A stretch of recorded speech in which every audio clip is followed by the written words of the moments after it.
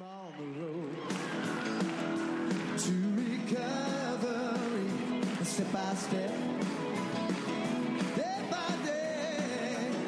I'm on the road to recovery, trusting God along the way, trusting God all the way. Come on, Michael.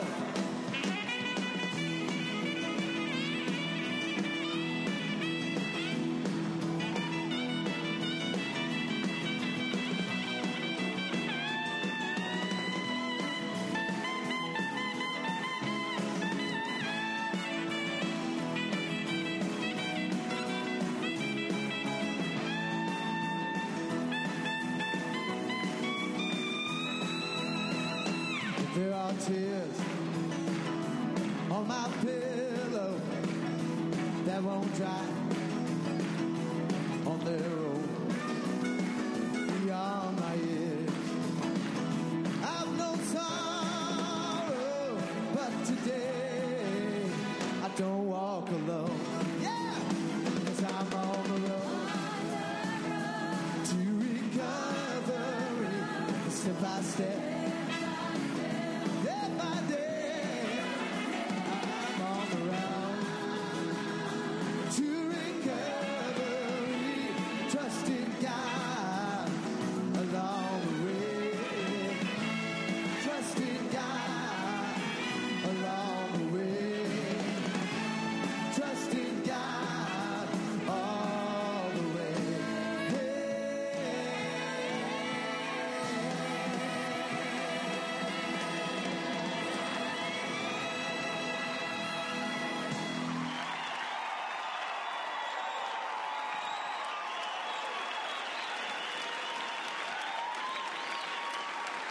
Good evening and welcome to Fort Lauderdale Primary Purpose Big Book Study Group's Thursday night Alcoholics and God Speaker Step Series. We're going to have Michael come up here and tell our joke.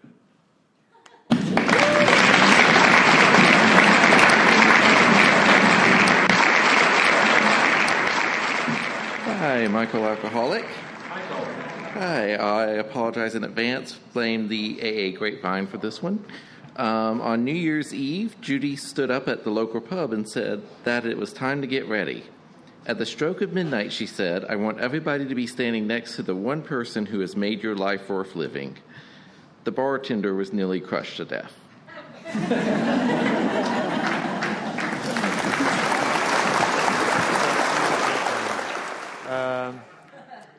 I'm a recovered alcoholic, and my name is James. Thanks for joining us tonight. In a minute, we're going to start our 2-minute meditation, so please take a moment to get situated. Please turn off all devices that make noise and might distract others. Please take this time to get connected to God, let the craziness of the day drift away, and ask God to help you stay focused on the step study tonight. If everyone's ready, we're going to start.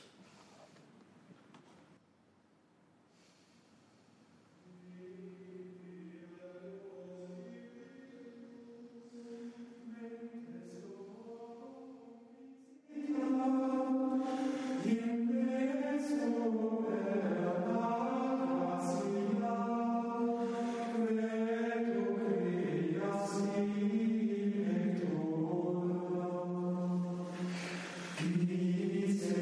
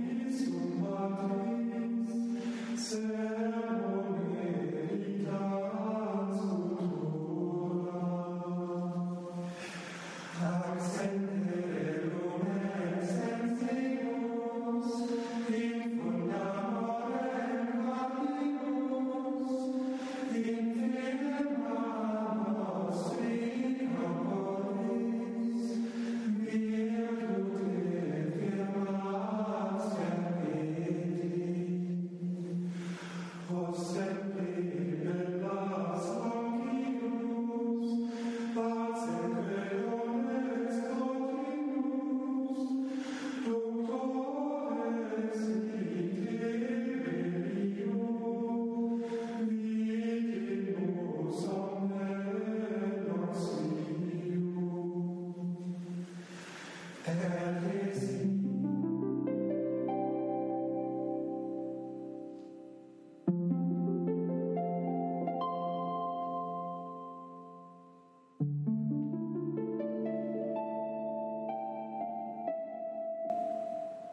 right, we're going to say the fog light prayer. They're listed on both of the screens.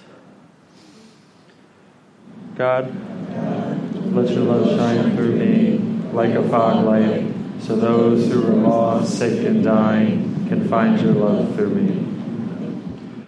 There is a solution from the Big Book, page 17. The tremendous fact for every one of us is that we have discovered a common solution. We have a way out on which we can absolutely agree and upon which we can join in brotherly and harmonious action. This is the great news this book carries to those who suffer from alcoholism. I've asked Jess to read Appendix 2, Spiritual Experience. We read this because the main purpose of the 12 steps is to have one, so it's kind of important to know what one is. So please welcome up Jess.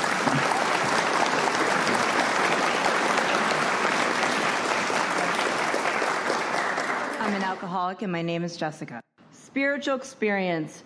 The terms spiritual experience and spiritual awakening are used many times in this book, which, upon careful reading, shows that the personality change sufficient to bring about recovery from alcoholism has manifested itself among us in many different forms. Yet, it is true that our first printing gave many readers the impression that these personality changes or religious experiences must be in the nature of sudden and spectacular upheavals. Happily for everyone, this conclusion is erroneous. In the first few chapters, a number of sudden revolutionary changes are described. Though it was not our intention to create such an impression, many alcoholics have nevertheless concluded that in order to recover, they must acquire an immediate and overwhelming God consciousness, followed at once by a vast change in feeling and outlook. Among our rapidly growing membership of thousands of alcoholics, such transformations, though frequent, are by no means the rule. Most of our experiences are what the psychologist William James calls the educational variety because they develop slowly over a period of time. Quite often, friends of the newcomer are aware of the difference long before he is himself. He finally realizes that he has undergone a profound alteration in his reaction to life, that such a change could hardly have been brought about by himself alone. What often takes place in a few months could seldom have been accomplished by years of self-discipline. With few exceptions, our members find that they have tapped an unsuspected inner resource which they presently identify with their own conception of a power greater than themselves. Most of us think this awareness of a power greater than ourselves is the essence of spiritual experience. Our more religious members call it God consciousness. Most emphatically, we wish to say that an alcoholic capable of honestly facing his problems in the light of our experience can recover, provided he does not close his mind to all spiritual concepts. He can only be defeated by an attitude of intolerance or belligerent denial. We find that no one need have difficulty with the spirituality of the program. Willingness, honesty, and open-mindedness are the essentials of recovery, but these are indispensable.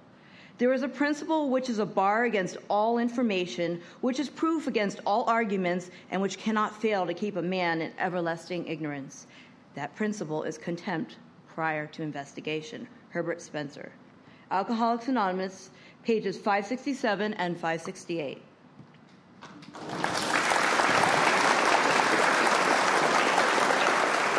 Thank you, Jess. Please refrain from disturbing others by talking or constantly getting up and sitting back down. This is a tech-free meeting, so turn your phone off or put it on silent. So I'm going to introduce Bobby. She's going to be here over the next 9 weeks. She was one of the first people I met 5 years ago when I came down here that had such a knowledge of this disease, and I'm so excited to see what message she's going to bring. So please welcome Bobby.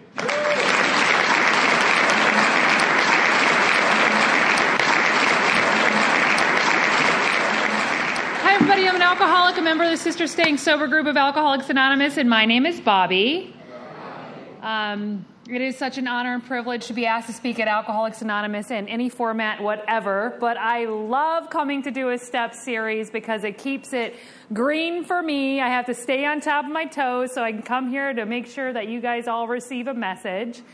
What I've learned on this journey is that if I have no quality fruit to produce to you, I shouldn't be up here. So because I like to do this and I like to stay sober, I need to be constantly being fed the Spirit by other walks of life. And I also found on this journey that AA was not only a spiritual kindergarten, but that there were so many beautiful things outside of Alcoholics Anonymous, which are mind-blowing to me because you guys all told me if I even step foot out of here, I'd die. And I took that seriously. I don't know if you guys did, but I sure did. I was deathly afraid to do anything outside of Alcoholics Anonymous. But I can tell you today there's a whole world out there. But the one thing that I always keep green in the forefront of my mind is that without this, I am nothing. This is what plugged me into the Spirit, who I choose to call God. And for whatever reason, it works for me. It's been working now for a little over 14 years, so I'm going to keep coming back because my life is so worth it today. So again, thank you guys for having me here.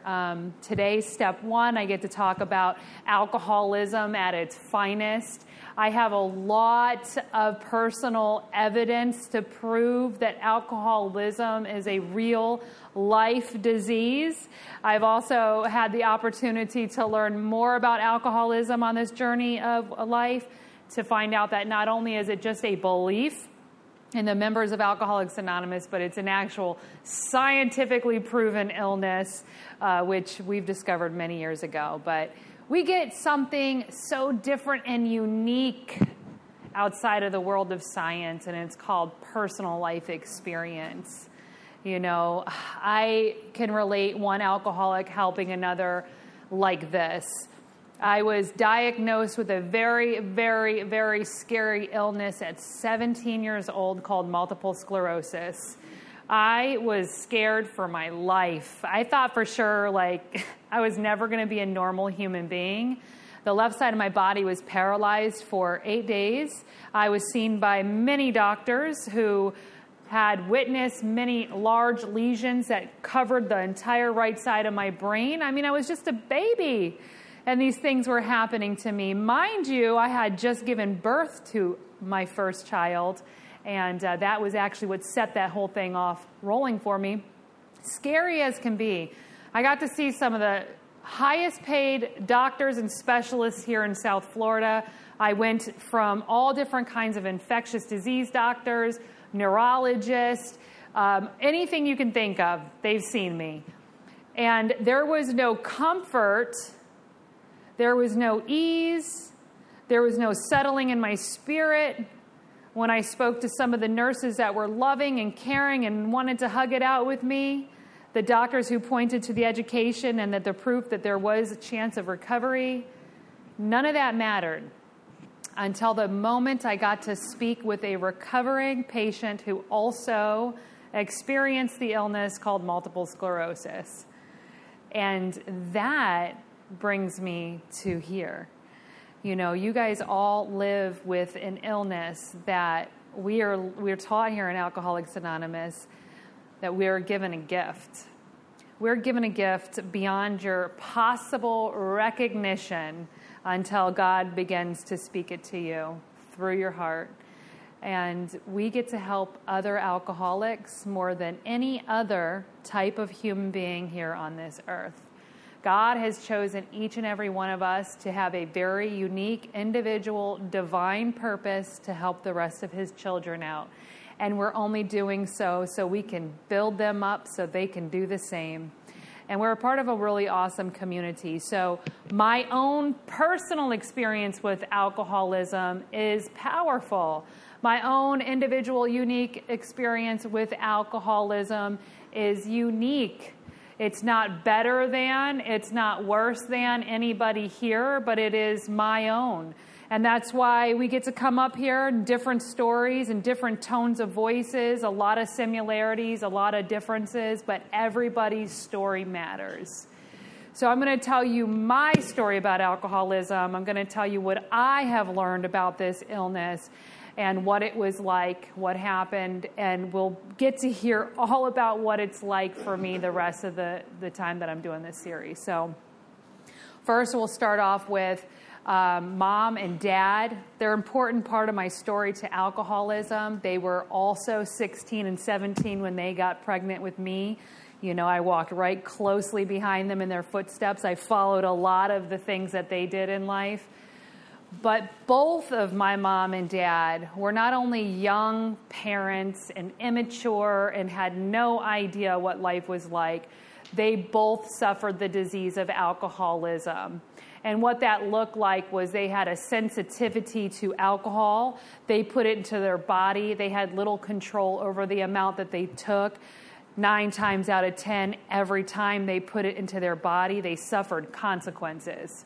You know, my mom was the type who drank and was having promiscuity challenges, and my father is the one who drank and always landed himself in jail. So, you know, it was just the typical stuff that alcoholics experience. I was so blessed that I got both sides of the coin. I was a promiscuity and a criminal, you know, and I really truly believe that the day that I was conceived, let alone born, I was conceived with the disease of alcoholism. And I'm going to tell you a little bit about that. You know, everybody's got their own stories. I really truthfully believe that it was probably about December 1979, maybe around Christmas Day. That's when we all like to get pregnant.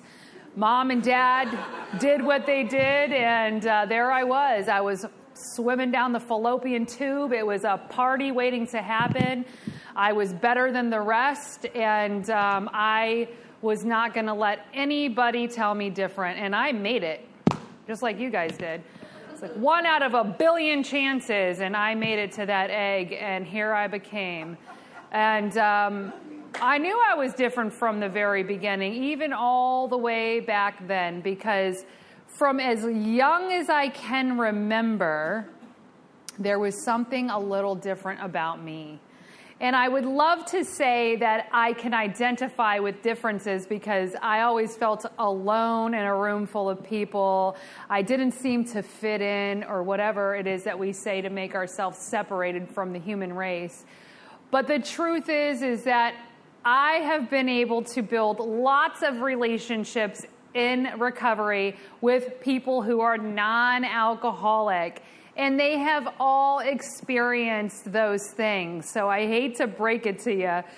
All human beings suffer from wanting to fit in and having feelings of doubt or being alone in a room full of people. It's actually a human thing, not just an alcoholic thing. But there was something a little fishy about some other things that even my non-alcoholic friends definitely didn't identify with, and even some of my friends in Alcoholics Anonymous did not identify with. And the first thing is that anytime I put alcohol in any form into my body, I had a higher tolerance than my friends. It was like that from the beginning. I remember people used to tell me I was one of the guys. You know, I thought that was a badge of honor that I could drink like the guys. And, you know, the other thing about that scenario is that at the end of the night when I ran out of ... I wanted to die. You know, none of the people I hung with wanted to die when they ran out of ... It just did not seem that way with them. So I'll give you a visual of what kind of an alcoholic I was. We got a great crowd of people. I've always been a people person. I found friends everywhere I went. I always had a large group of friends everywhere I went. So picture that. Lots of friends having fun. We're at a party. It's 8 o'clock at night. I've already begun my journey of drinking. And of course, by 9 or 10, I'm already projecting when it's going to end. So I'm already pacing the party back and forth in my head, wondering how many hours will I have left before I run out of this form of alcohol. And the impending doom and suffering in the inner core of my soul begins to eat me from the inside out. I am starting to plan and plot and scheme many ways to make sure that this feeling doesn't go away. Hence, I'm not enjoying what is going on because I'm so projected into the near future that I'm destroying any feeling that the substance has given me. And now I start to wonder, who is my first, second, and third victim this evening that'll get me what I need to get to continue this journey? And it was always driven and fueled by this horrible feeling in the pit of my stomach that I wanted to die if I couldn't continue. And that, my friend, was very different than anybody I partied with. In fact, it's very different from even some people I've been in great relationships with in Alcoholics Anonymous. I'll describe the feeling I'm referring to, that if you have not identified with that I just told you of, you may identify with this. It felt as though the love of my life, I love him so much. I'm going to marry him and build a family with him. He's perfect for me. He's perfect in general. And I just caught him cheating on me with my best friend. That feeling that, oh my God, this is over. And I am not going to be able to survive this pain. That's what it felt like for me at the end of the day when I ran out of ... And you know, I used to think that it was just the power of alcohol that was doing that to my body chemically. Come to find out, I came into recovery and I quickly noticed that that feeling occurs in all areas of my addictive life. For example, and people laugh about this, but this is my truth. I had never had crab legs in my life until I was about 1.5 years sober. They used to be at sale all the time for like $7.99 a pound at Albertsons on Commercial and Dixie. And a friend of mine turned me on to them. So we'd go get a few pounds, and she taught me I could break a crab leg like a magician at this point. And she taught me how to heat the butter and the garlic and also have a side of lemon. I mean, it was a whole extravaganza every time we ate crab legs. But I fell in love with the whole process of eating crab legs. I was very good at it. And I loved the taste and the quality of the crab leg that I purchased. And very quickly, my first night, in fact, after I got the hang of it and I wasn't wasting all the meat, I remember halfway into my pound, I began to think, this is going to end very soon. And I started to look over at her plate and watch how slowly she was eating hers. I tried to pace myself and control the situation. And then, out of nowhere, I promise you, I didn't do this on purpose, the manipulation came out of my mouth to start to consume how I was going to control her crab legs once mine were gone. And I realized at that point, I have a problem. This is not just a drink problem. This is an inner core of my soul problem. Because since I put down the drink and the drug November 21st, 2007, I have had many years of a process elimination of many addictions in my life. They've just been coming off the list. One after another, after another, after another, including not only alcohol, drugs, sex, attention, popularity, sugar, food in general, coffee, Celsius energy drinks, You name it, I've had it. And I could say today I've been clean and free from all drugs and alcohol for 14 and a half years, cigarettes for 11 years. I haven't had inappropriate sexual relationships with anybody in 13 years. My life has progressively been a trial and error of elimination of these many things. And that goes all the way back to when I was a little tiny girl. I recognized the difference. Anything I put into my mind, into my body, that made me feel any elevation of good, I became immediately addicted to it. And when it ran out, I didn't like the way it made me feel. So, talking about alcoholism in a physical respect, this is where alcoholism on the physical component affects most people who come into Alcoholics Anonymous and identify with having a problem. You may be in here, I doubt it, I highly doubt it, without the process that I'm about to speak to you, but for the most part, this is what it is. We put alcohol into our body processes those chemicals slightly different than a normal functioning human being, and as a result of us processing that chemical differently, we actually allow acetate to sit into our system just a little bit longer than it should, naturally causing your body to physically crave it more, despite the consequences that you have had tallied up over the last couple of decades.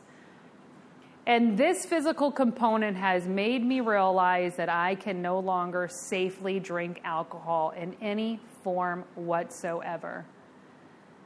My mom and dad had that very same reaction to alcohol, not only in liquid form, but in all forms.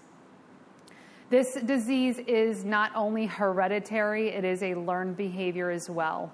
A lot of people who come into Alcoholics Anonymous are what we call the long shot. They're called the long shot because they have checked every box you can check that puts them in a position to be more susceptible to the illness of alcoholism. I identify as the long shot.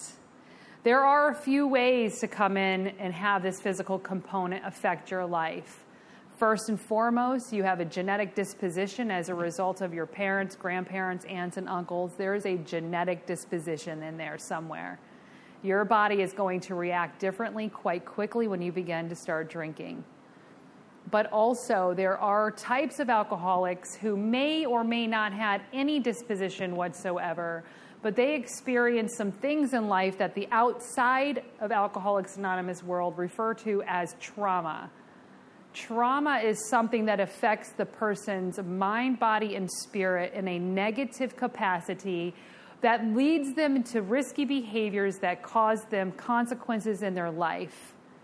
So just to give you a visual of how somebody like that may develop this physical component to alcoholism, when that individual finds alcohol works for them, and what I mean by works for them, it is doing something positive to them in the moment. They drink it long enough to develop a habit. They continue to drink it long enough to develop a physical dependence. And then they drink it even longer to develop an actual illness called alcoholism. Alcoholism means that their body is now processing alcohol differently than the normal human capacity. We call it an allergy, if you will.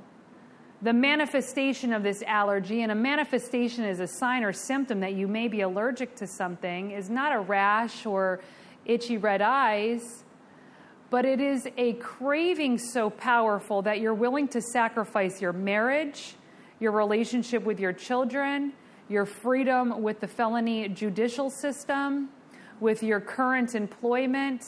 You're willing to sacrifice your worth, your self-esteem, and your dignity for one more. How many of you guys can identify with that? I knew you looked like one of, yeah, I knew it. I could tell. I can't see crap out there with these lights in my eyes, but I saw you when you walked in. So the third type of alcoholic, and this is somebody who may or may again not have been dispositioned to this illness. In fact, they had a fantastic life. They have a mom and a dad who are still married today. They were raised in a nice neighborhood with financial security and in the best school district known to man. They were popular and good-looking. They were involved in sports and after-school activities. To most people, including themselves, they had nothing wrong to lead them to drinking. But maybe they fell into the wrong crowd. Maybe they had a good time one night at a party. Whatever it was, they eventually discovered that alcohol did for them what they could not do for themselves. So they began to drink it long enough and hard enough to develop a habit, long enough and hard enough to develop a physical dependence, and eventually long enough and hard enough to develop the disease of alcoholism, now processing alcohol differently than the normal functioning human being. See, the thing about alcoholism and the physical component is that once you have the physical component, you will always have the physical component. That does not go away after 10, 20, or 30 years. Your body is going to process it like that because you've developed an allergy. Then, of course, there was the type like me. It was the first type I spoke briefly about, probably like some of you in here as well, where we did not necessarily need to drink and drug us into a habit, into a physical dependence, into the disease of alcoholism. Sure, it took time for my life to deteriorate into practically nothing, but it was in no time compared to a lot of people that I knew. I felt fully consumed by this disease very rapidly in my drinking career. A lot of times people come into Alcoholics Anonymous and say, man, I was still having fun, or it was fun for a long time. I will tell you my personal experience was not the case. I hated living in the cycle of insanity, but I was way too afraid to not live in the insanity. Drinking was an absolute full-time career for me. It dictated to me what time I was going to wake up, if I was going to have a job, and if I had a job, if I was going to go to work that day. Alcohol dictated to me whether or not I was going to feed my children, give them any type of attention, or have any human relationships. Without alcohol, I had nothing. I led to the streets very young into prostitution. I had 3 kids out there doing the things that I did. I have even had a child as a result of prostitution. I don't tell you these things because I want you to be like, wow, good job. Or, wow, I can't believe she would say that at a podium in front of men and women. I say that because that's where alcoholism took me, to the depths of hell. I could be outside talking to my kid's father after this meeting right now and legit have absolutely no idea that he is my son's father. That's where alcoholism took me. It wasn't one time. It was all time. I lost my 3 kids not once. I lost my kids 6 times as a result of alcoholism, until finally my rights as a parent were completely terminated here in the state of Florida. My oldest was placed with her father. My second oldest was placed with a family in Georgia for adoption. And my little boy, who was a result of prostitution, was placed immediately into the system and was automatically sent into a goal of terminating my rights and put into adoption. I had absolutely every strike against me. I had not one single solitary chance of being a mother in the state of Florida ever again. In fact, when I gave birth to my son at Memorial Hospital in Hollywood, police showed up at the door and said, well, look at here. Nobody told you you can have another child. They immediately wanted to remove him from the hospital room that day. because they got a red flag that Bobby had another kid. That's where alcoholism took this girl. So I was different from the beginning. And I was also somebody that was not only a long shot, but I had all the odds against me. Not only was I genetically dispositioned, I had learned behavior. Mom and dad drank. Dad did drugs. He sold drugs. I watched him get arrested. I watched him attempt suicide. I watched a lot of different men come in and out of my house growing up. I grew up in a beautiful neighborhood called Silver Oaks Trailer Park here in Davie. If anybody's from this community will know it's not a nice neighborhood. So I grew up in poor neighborhoods on welfare in the lowest type of quality schools that you can think of in Broward County. I was a part of a very violent community. I love it when parents say, I don't let my kid go outside.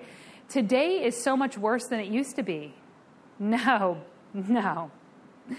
Not even close. I've had the honor and privilege of raising my children as a result of Alcoholics Anonymous, despite what anybody said was possible. And I will tell you that the world today is nothing like it used to be. Violence and sexual assault and murder and all of those things were much higher in the 80s and 90s than they are now. I even had to do the research to settle my mind on that.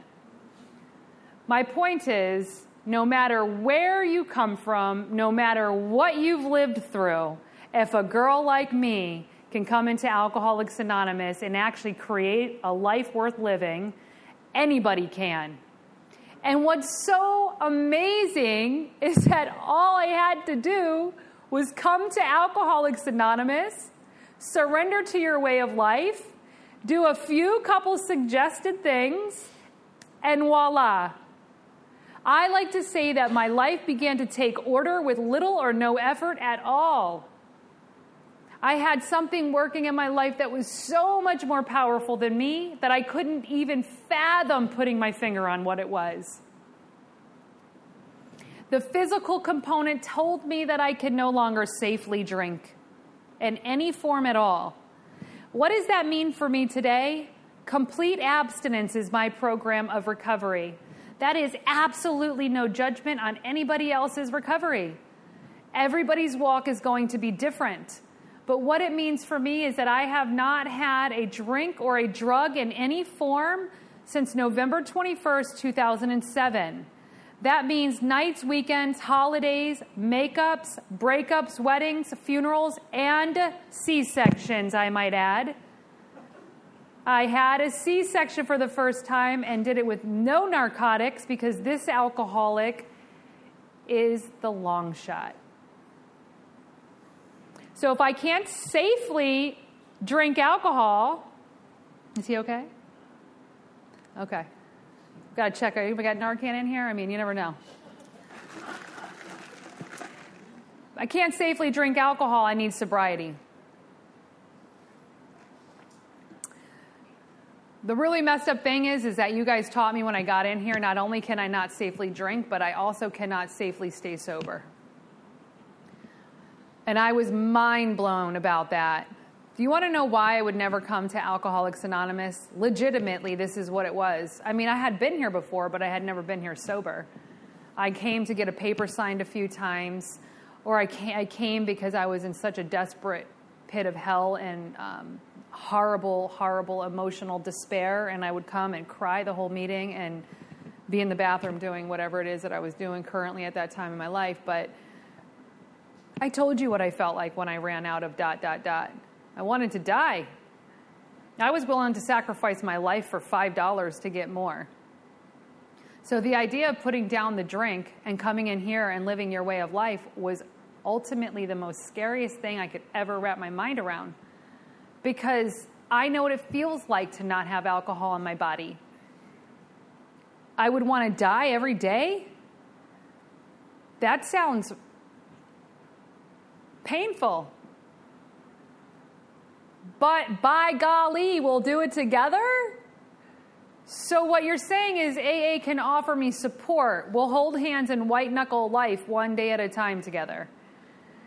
And I truthfully believed that's what AA was going to have to offer me. And here's the sad truth.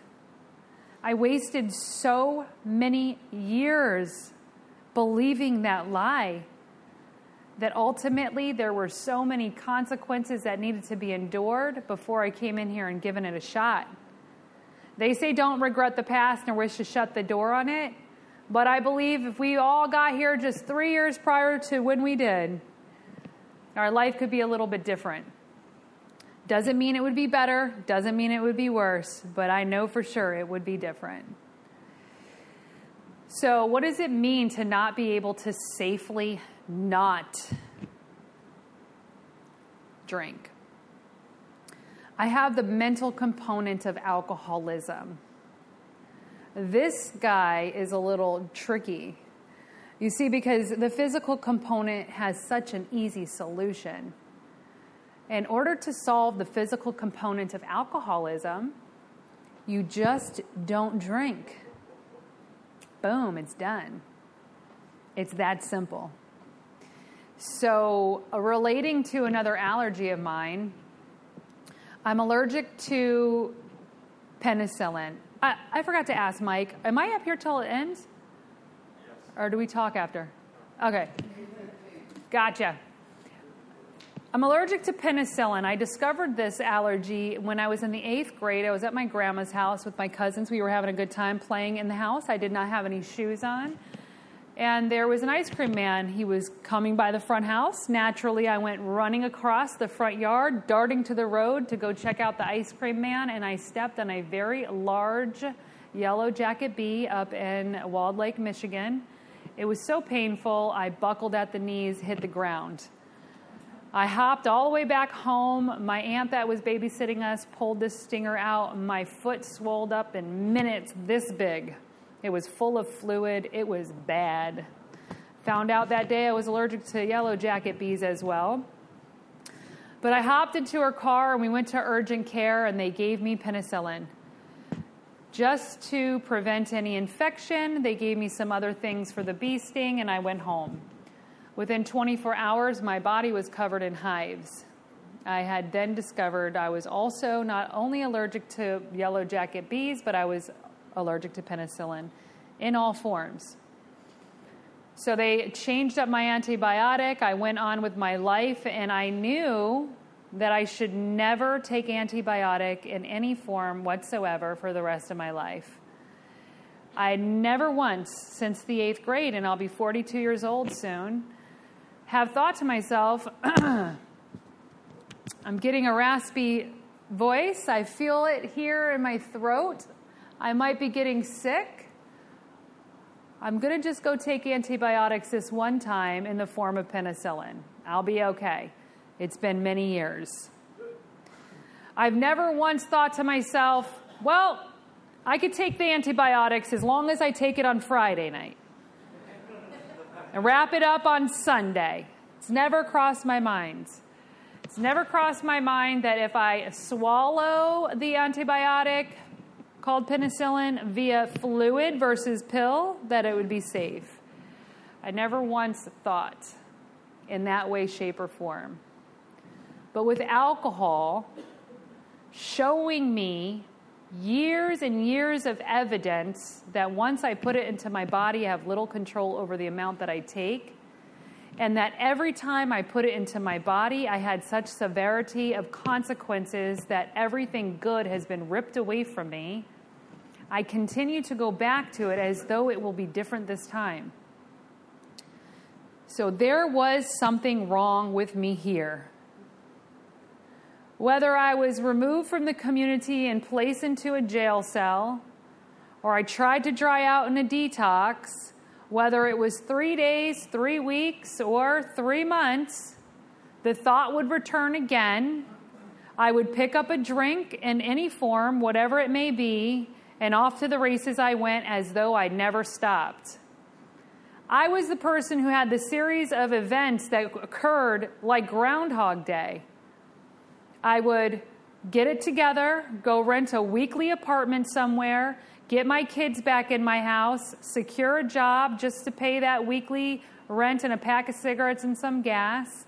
Things would get better, and over the course of the month or two, and then boom, I'd go pick up. I would lose the house, the car, the kids, and my dignity and my freedom again.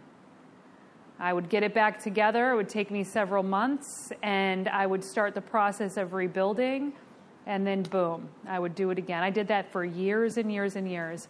And one thing was that I never would fully let go of all forms of alcohol. I would always be hanging on to at least one form of alcohol because I can't fathom being completely substance-free out of my body. So I kept going back to it over and over and over again. So if I can't drink safely and I cannot stay sober successfully, that leaves me in a position to be what is called hopeless. Hopeless.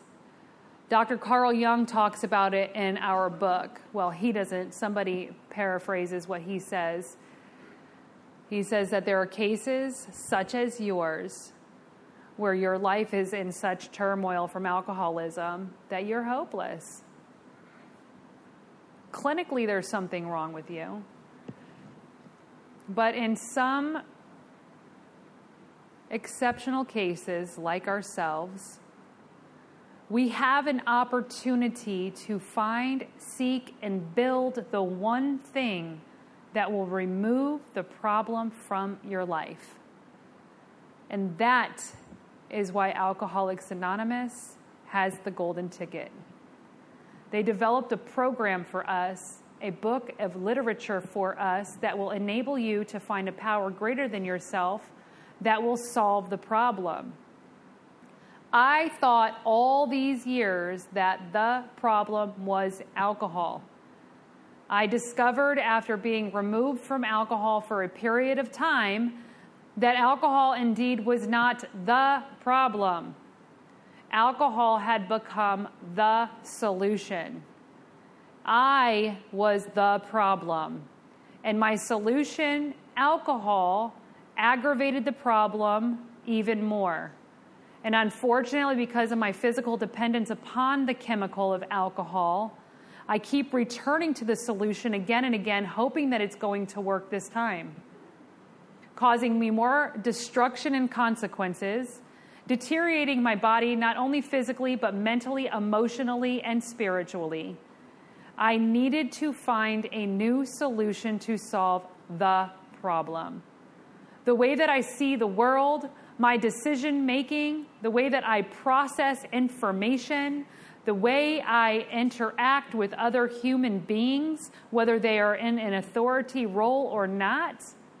The idea that everything is always somebody else's issue and not mine.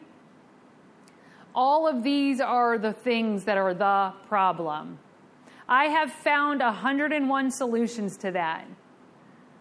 Boys, girls, attention, money, sex, drugs, alcohol, the love of my own children. All of these things that I've named have become a solution in my life in one way, shape, or form. But the problem with all of that, including the love of my own children, is it does solve the problem, but it only solves the problem temporarily. I build a tolerance for all outside solutions. It stops working. I trash it and move on to the next solution.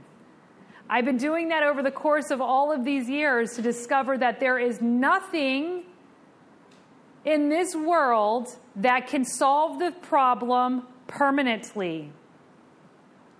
There is nothing.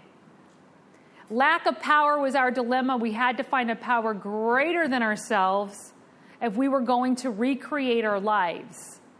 And we're going to talk about that next week, so I don't want to get too involved. But I will tell you that, it says that we admitted we were powerless over alcohol, that our lives had become unmanageable. You know, a lot of times when people come in here, the unmanageability of what our life had been like is very obvious to ourselves and to other people. You know, like the broken relationships, the lack of quality of our employment history, the lack of custody of our children, the divorces, the car wrecks, the criminal activities, the arrests, you know, the in and outs of the detoxes and the treatment programs. All of these things were very clear evidence that our life had become unmanageable.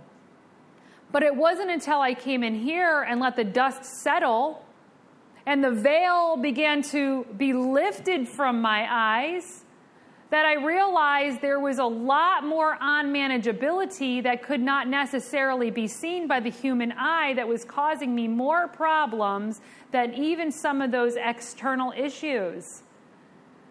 Because chances of me stealing and prostituting and doing things that I was doing when I was drinking are ultimately going to come to a halt when I stop drinking. So if that be the simplicity of this illness, we would all put down the drink, the exterior issues would resolve, and we would be flawless. But that is not what happens. We put down the drink. Some of our immediate external consequences come to fruition, and the internal unmanageability begins to unfold. They refer to it in the big book of Alcoholics Anonymous as irritability. That's really irritated with my people, my friends, my situations, my family. Restlessness, that's uncomfortable in my own skin. Discontent, this one still sometimes likes to creep into my life, where I can be utterly in the core of my spirit, bored, no matter what I try to do. I could try to shift my situation, bring myself into a nature outdoor environment, be around friends and family. There's still an inner discomfort of boredom inside of the pit of my core. Feeling as though everybody is out to get me. Not being able to successfully hold down a job because I still believe I'm better than and smarter than, and I have better common sense than anybody else here at this agency. Depression and anxiety. You know, depression and anxiety are not always what it seems. Depression could potentially just look like I don't have the energy or motivation to do the common things that I normally love to do. Anxiety is not always what it looks like either. I'm not going to sit around and bite my fingernails and think all the dreadful things about this world.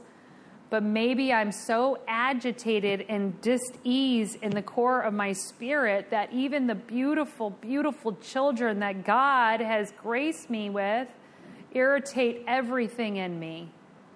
Even my gorgeous, absolutely amazing husband can't do anything right because I am so dis-ease and anxious.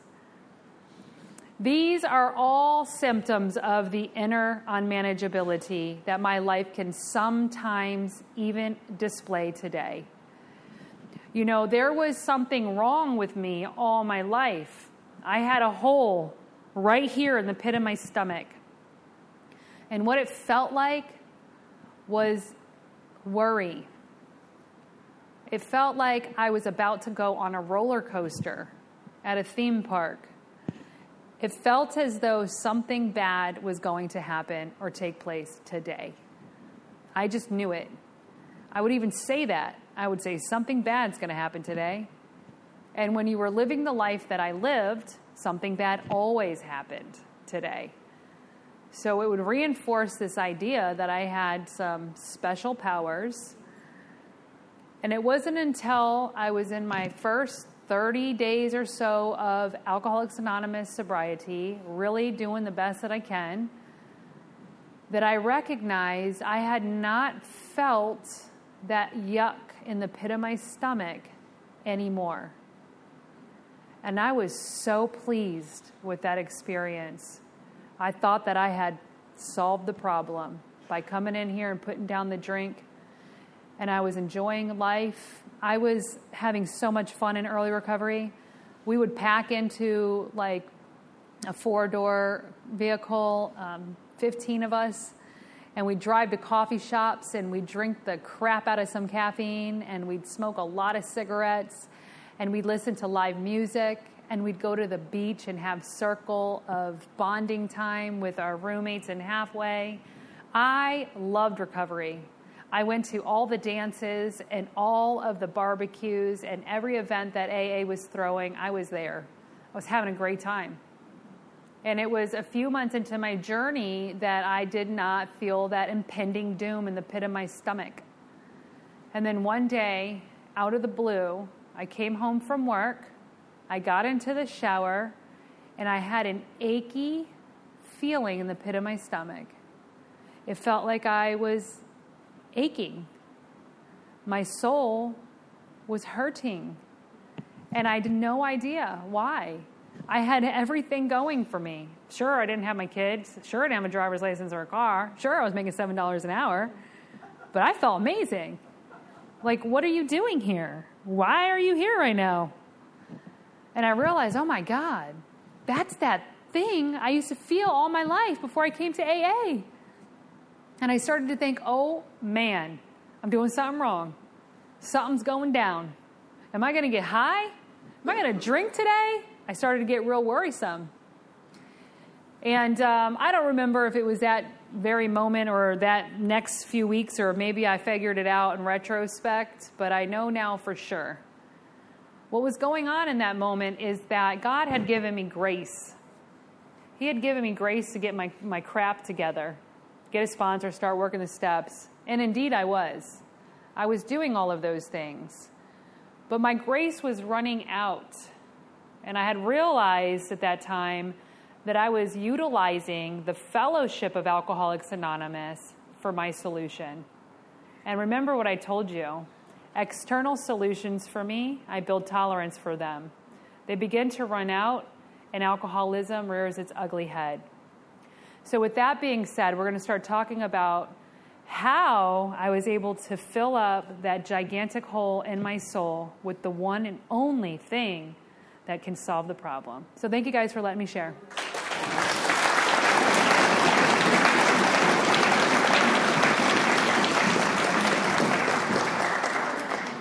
Thank you, Bobby. Let's give her another round of applause.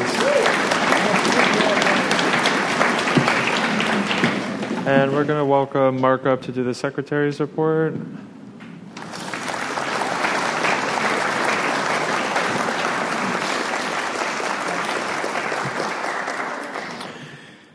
Hey guys, my name is Mark. I'm your recovered alcoholic secretary.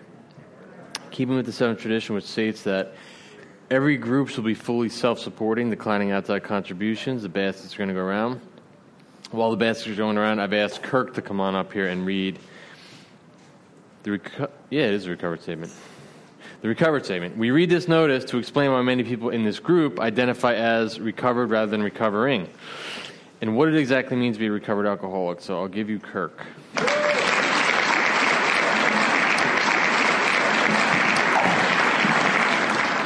My name is Kirk. I'm a grateful recovered alcoholic. Recovered. We are not cured of alcoholism. Recovered but not cured. That presents a conflict to some alcoholics. If we were cured, we'd be able to drink responsibly. No, we are not cured. The allergic reaction to alcohol will remain with us for a lifetime. But we have been restored to sanity. That was the problem. The main problem of the alcoholic centers in his mind rather than in his body. We are now sane where alcohol is concerned. Consequently, we have recovered. Thank you.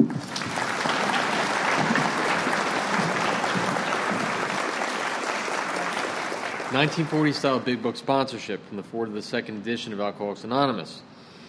Of alcoholics who came to AA and really tried, 50% of them got sober at once and remained that way. 25% of them sobered up after some relapses, and among the remainder, those who stayed on with AA showed improvement. What we've seen, felt, come to believe, and experience is that God has not changed over time, and neither should the sacred approach back to his loving arms. The statistics above suggest a 75% success rate. Can I please see a show of hands of recovered alcoholics in the room tonight? It's quite a bit. More important, does anyone need a sponsor in the room? A big book sponsor. You? Is that a partial hand raise? Do you mind announcing your name? Or standing up so the room can see you? What's your name? Tim needs a sponsor. If someone could get with him after the meeting, that'd be great.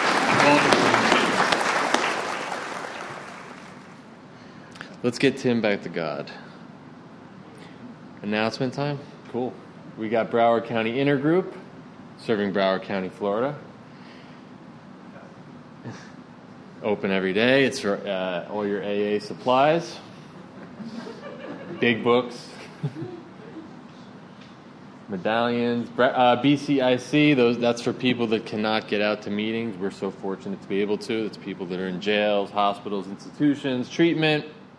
Is anyone on that board in the room tonight that wants to elaborate more than I can? No, okay. That's what you get. You get the slide. So, next. There is plenty of volunteer opportunities going around in Broward County. Founders Day Picnic, Florida State Convention. More about the picnic, it's at Snyder Park in Southwest Fort Lauderdale. It starts at 2 p.m. in June. Rain or shine, probably rain, it's in June. And most importantly, we have the Fort Lauderdale Primary Big Book Study Group right here. Third floor of this building, where the Big Book comes alive. Fellowship starts at 6:30. The workshop starts at 7:15. Also, if anyone's interested, I keep looking over here, but it's actually in the back now. CDs, mugs, large print big books, little red books, and big book dictionaries for sale. We meet here every Thursday. We have Bobby will be here with us 8 more weeks, starting promptly at 7:15. We ask you to be ready to courteous and begin at the sound of the bells. We'll see you all next week. Thank you.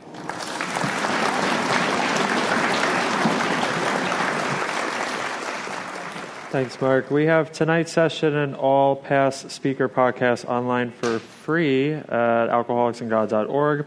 I'd like to again invite you to our Monday night meeting on the third floor upstairs at 7:15. And if anyone wants to thank the speaker, you guys can line up down the center aisle. We're going to close with the Lord's Prayer.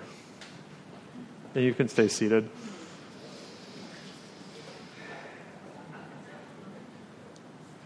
Our Father, who art in heaven, hallowed be thy name. Thy kingdom come, thy will be done, on earth as it is in heaven. Give us this day our daily bread, and forgive us our trespasses, as we forgive those who trespass against us.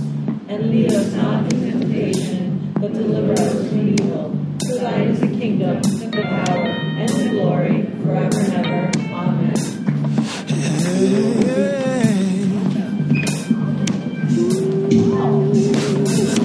Heart is heavy, soul is thirsty, body's aching. I am desperately in need of restoration. Yeah, and I am ready for you to take me higher. Yeah, the only thing that I can do is keep on praying. 'Cause on my own, I just can't get it right. It doesn't matter how hard I try, but with you, I become a much stronger man. Getting on my knees puts me back on my feet again. Load is heavy, too much accumulation. Yeah.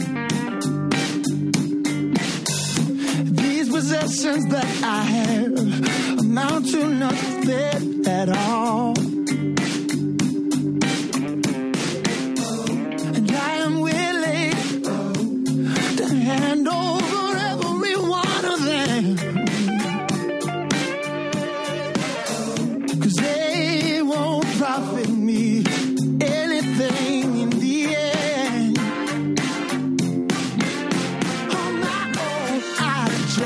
can't get it right.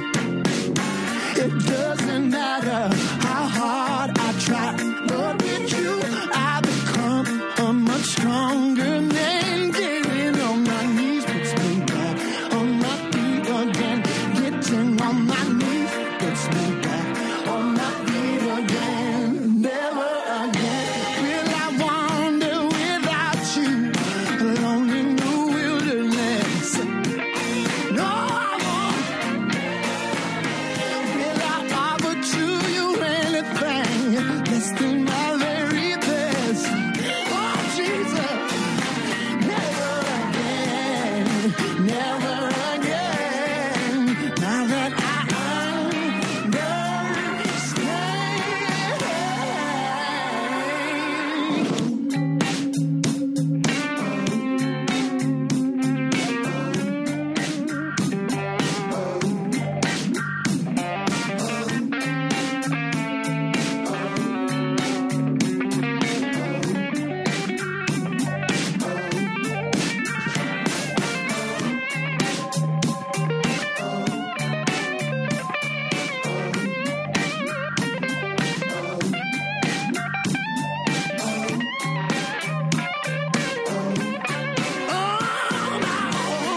I just can't get it right. It doesn't matter how hard I try, but with you I become a much stronger man. Getting on my knees puts me back on my feet again. On my own, I just can't get it right. It doesn't matter how hard I try, but with you I become a much stronger man. Getting on my knees puts me back on my feet again. Getting on my knees puts me back on my feet. Getting on my knees puts me back on my feet again. Yeah, yeah, yeah.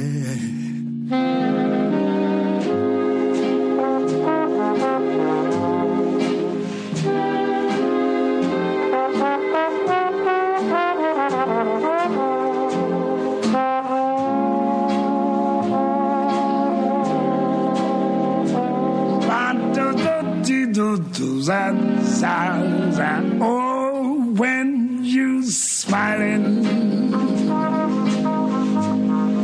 when you smiling, the whole world smiles with you, baby.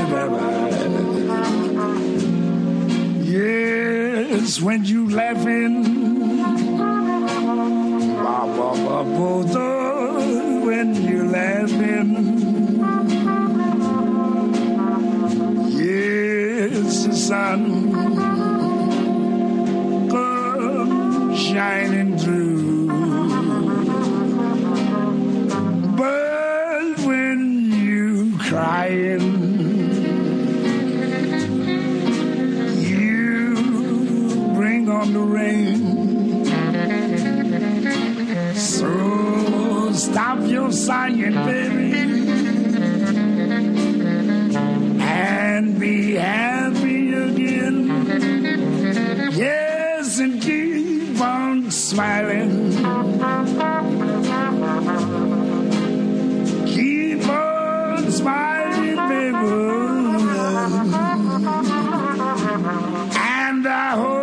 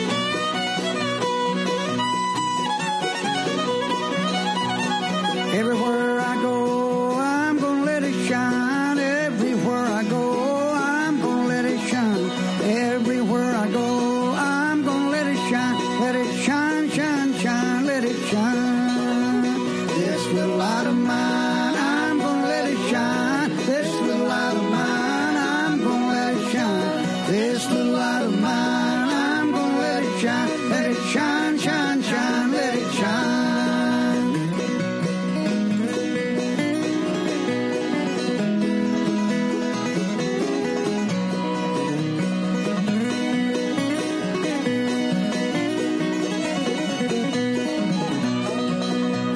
All in my house, I'm gonna let it shine. All in my house, I'm gonna let it shine. All in my house, I'm gonna let it shine. Let it shine, shine, shine, let it shine. This little light of mine, I'm gonna let it shine. This little light of mine, I'm gonna let it shine. This little light of mine, I'm gonna let it shine. Let it shine, shine, shine, let it shine.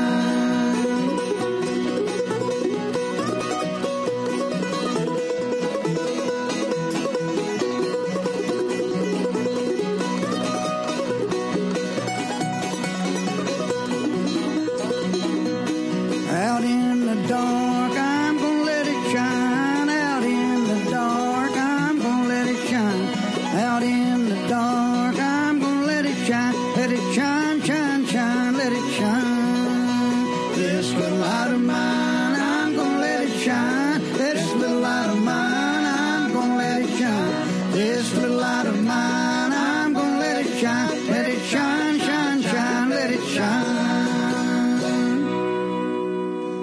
All right, Michael Chase, here's that song you've been asking me for a million years. I finally pulled it out the corners of my mind, and here you go.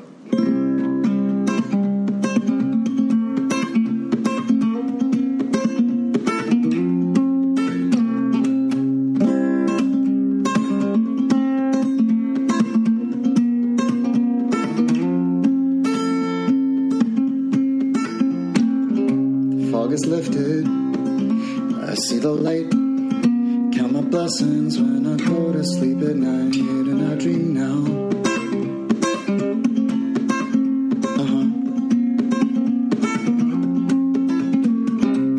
Fear has left me and I'm standing tall. A pile of bricks now lies where once there stood a wall that I hid behind. For all this time, sometimes it takes a burning bush or a great white light to set you right.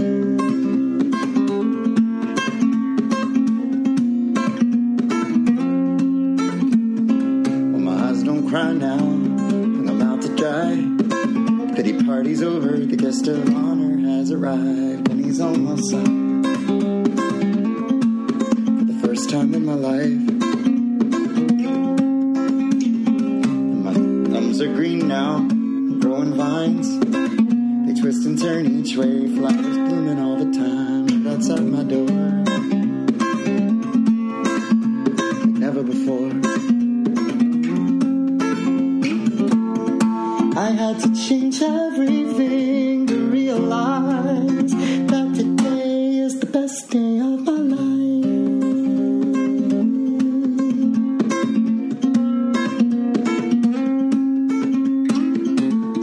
This broken man had traveled far and wide through the great divide, through his own heart, yeah. Well, I have a life today when it give away and it's just about to start.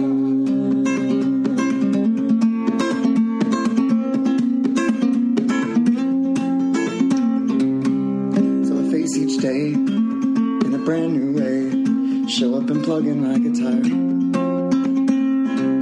and I play my songs, and people sing along, and stomp their feet and raise their arms. And here in this moment that we share, nothing could compare.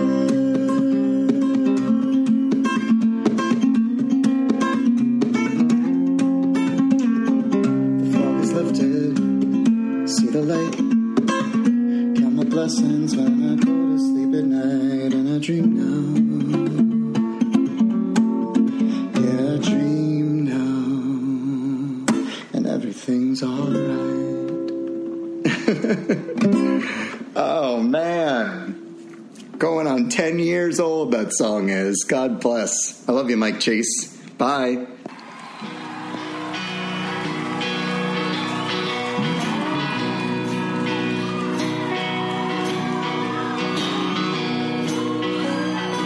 I think you know this one, don't you?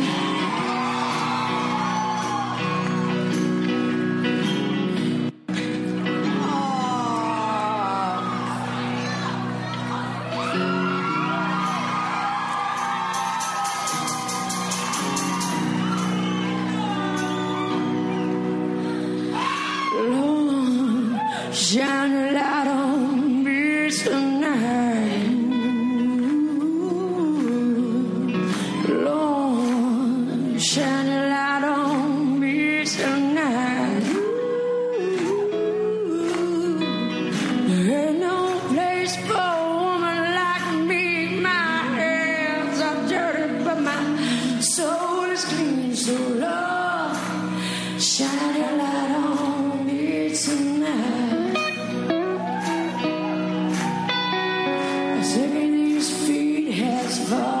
And go and I work these hands right down to the bone. I work these hands right down to the bone.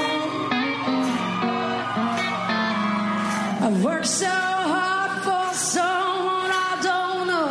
Watch these walls be bought and sold. So Lord, shine your light on me tonight. Lord, shine your light on me tonight.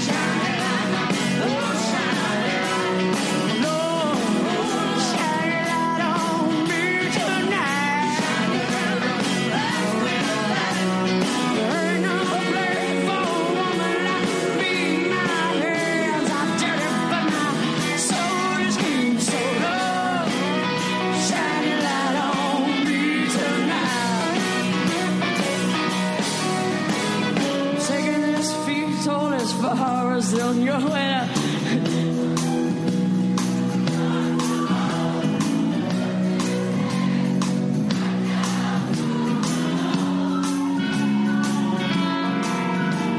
See, I once was young and free, baby. This your world. So Lord, shine your light on me tonight. Lord, shine your light on me tonight. Shine your light. Oh, shine your light. Lord, shine your light on me tonight.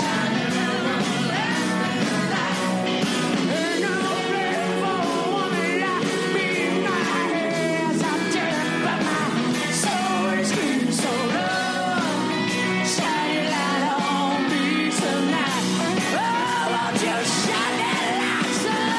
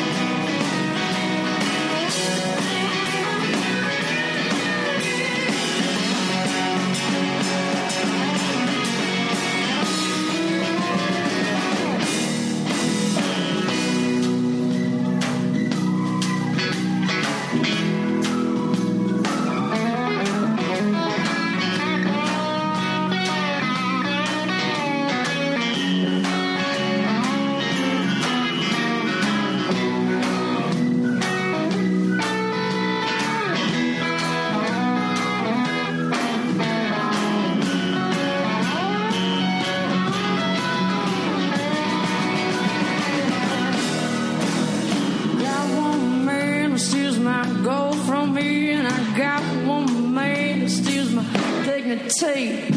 Got one man that just won't set me free. Well, clap your hands if you believe me, children.